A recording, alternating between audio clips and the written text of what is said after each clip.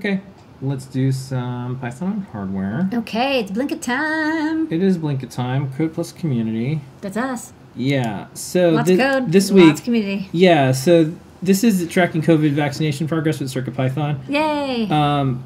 This is a not only a good project, but it's also like after a while, like we have the number of infections and deaths and stuff like that. And we've had to do that. And it's a good indicator to have and to know, especially for like local regions and stuff like that.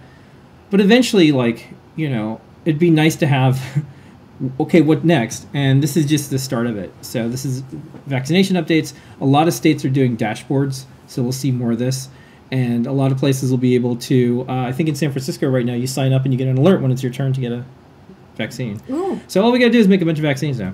Yes. Picorder, Joey was on the show and tell. This is a very neat tricorder with like a sharp display, uses an LCAR interface, it has all sorts of sensors and more. And so if yeah, you it's wanted neat. to build a tricorder, He's totally you can. loving that SAMD51. He's just like blowing it up. Yeah, I love it. I mean, it's just like the capacitive touchpad is so cool. The Osh Park After Dark Silk looks really nice. Goth.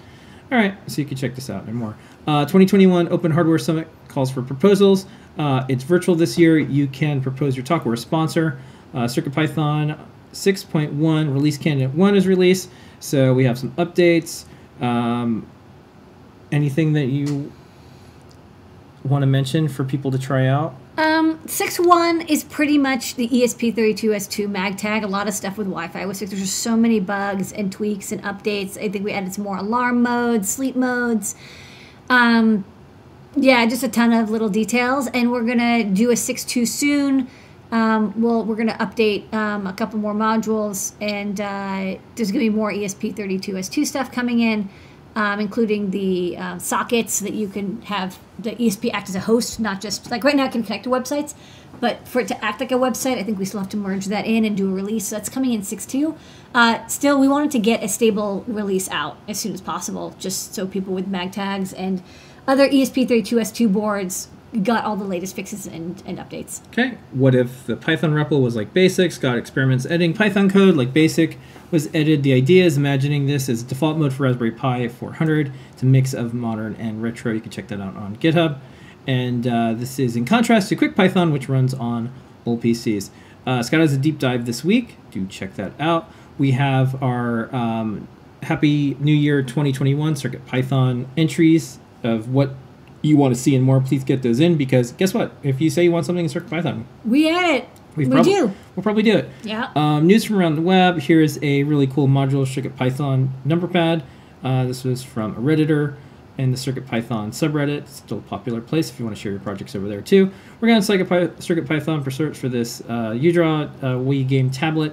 That's MicroDraw. I love that, like all these like old Wii, you know, I'm seeing a resurgence of people who are like, these Wii controllers with I2C connections are cheap and they're easy to There's a use. lot of them. Just added that little Wiimote adapter. Here's some feather carriers. You can check those out that are getting worked up. This is, you know, like I was saying, here's some hope, some optimism. Here's California vaccinations. You can see how many were put in arms each day. Here is... Scott Hanselman's got TikTok. And it's like... yeah, we're watching that.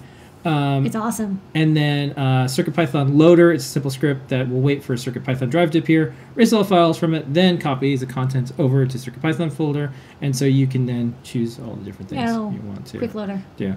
Okay. And then other odds and ends. If you're looking for Jupyter stuff, is MicroPython. Put that in the newsletter. You can check out the events that are coming up. We have our coming soons.